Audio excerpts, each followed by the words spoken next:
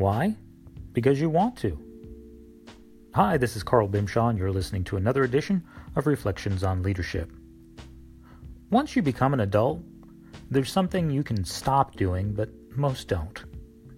It's important to know your why, the motivation, inspiration, reason that compels you to pursue the big goal in your life.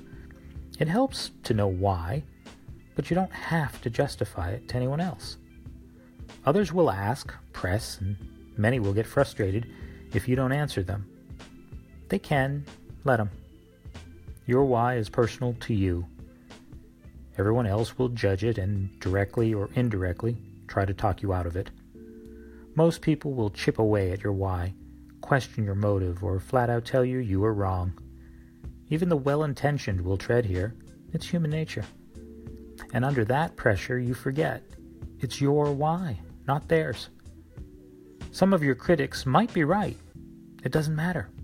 You're the one who lives with your why, and as an adult, takes responsibility for it, and owns the consequences, both positive and negative.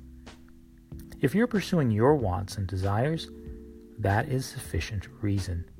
You may fail. You could be misguided, perhaps a touch delusional. Or you could be a brilliant pioneer.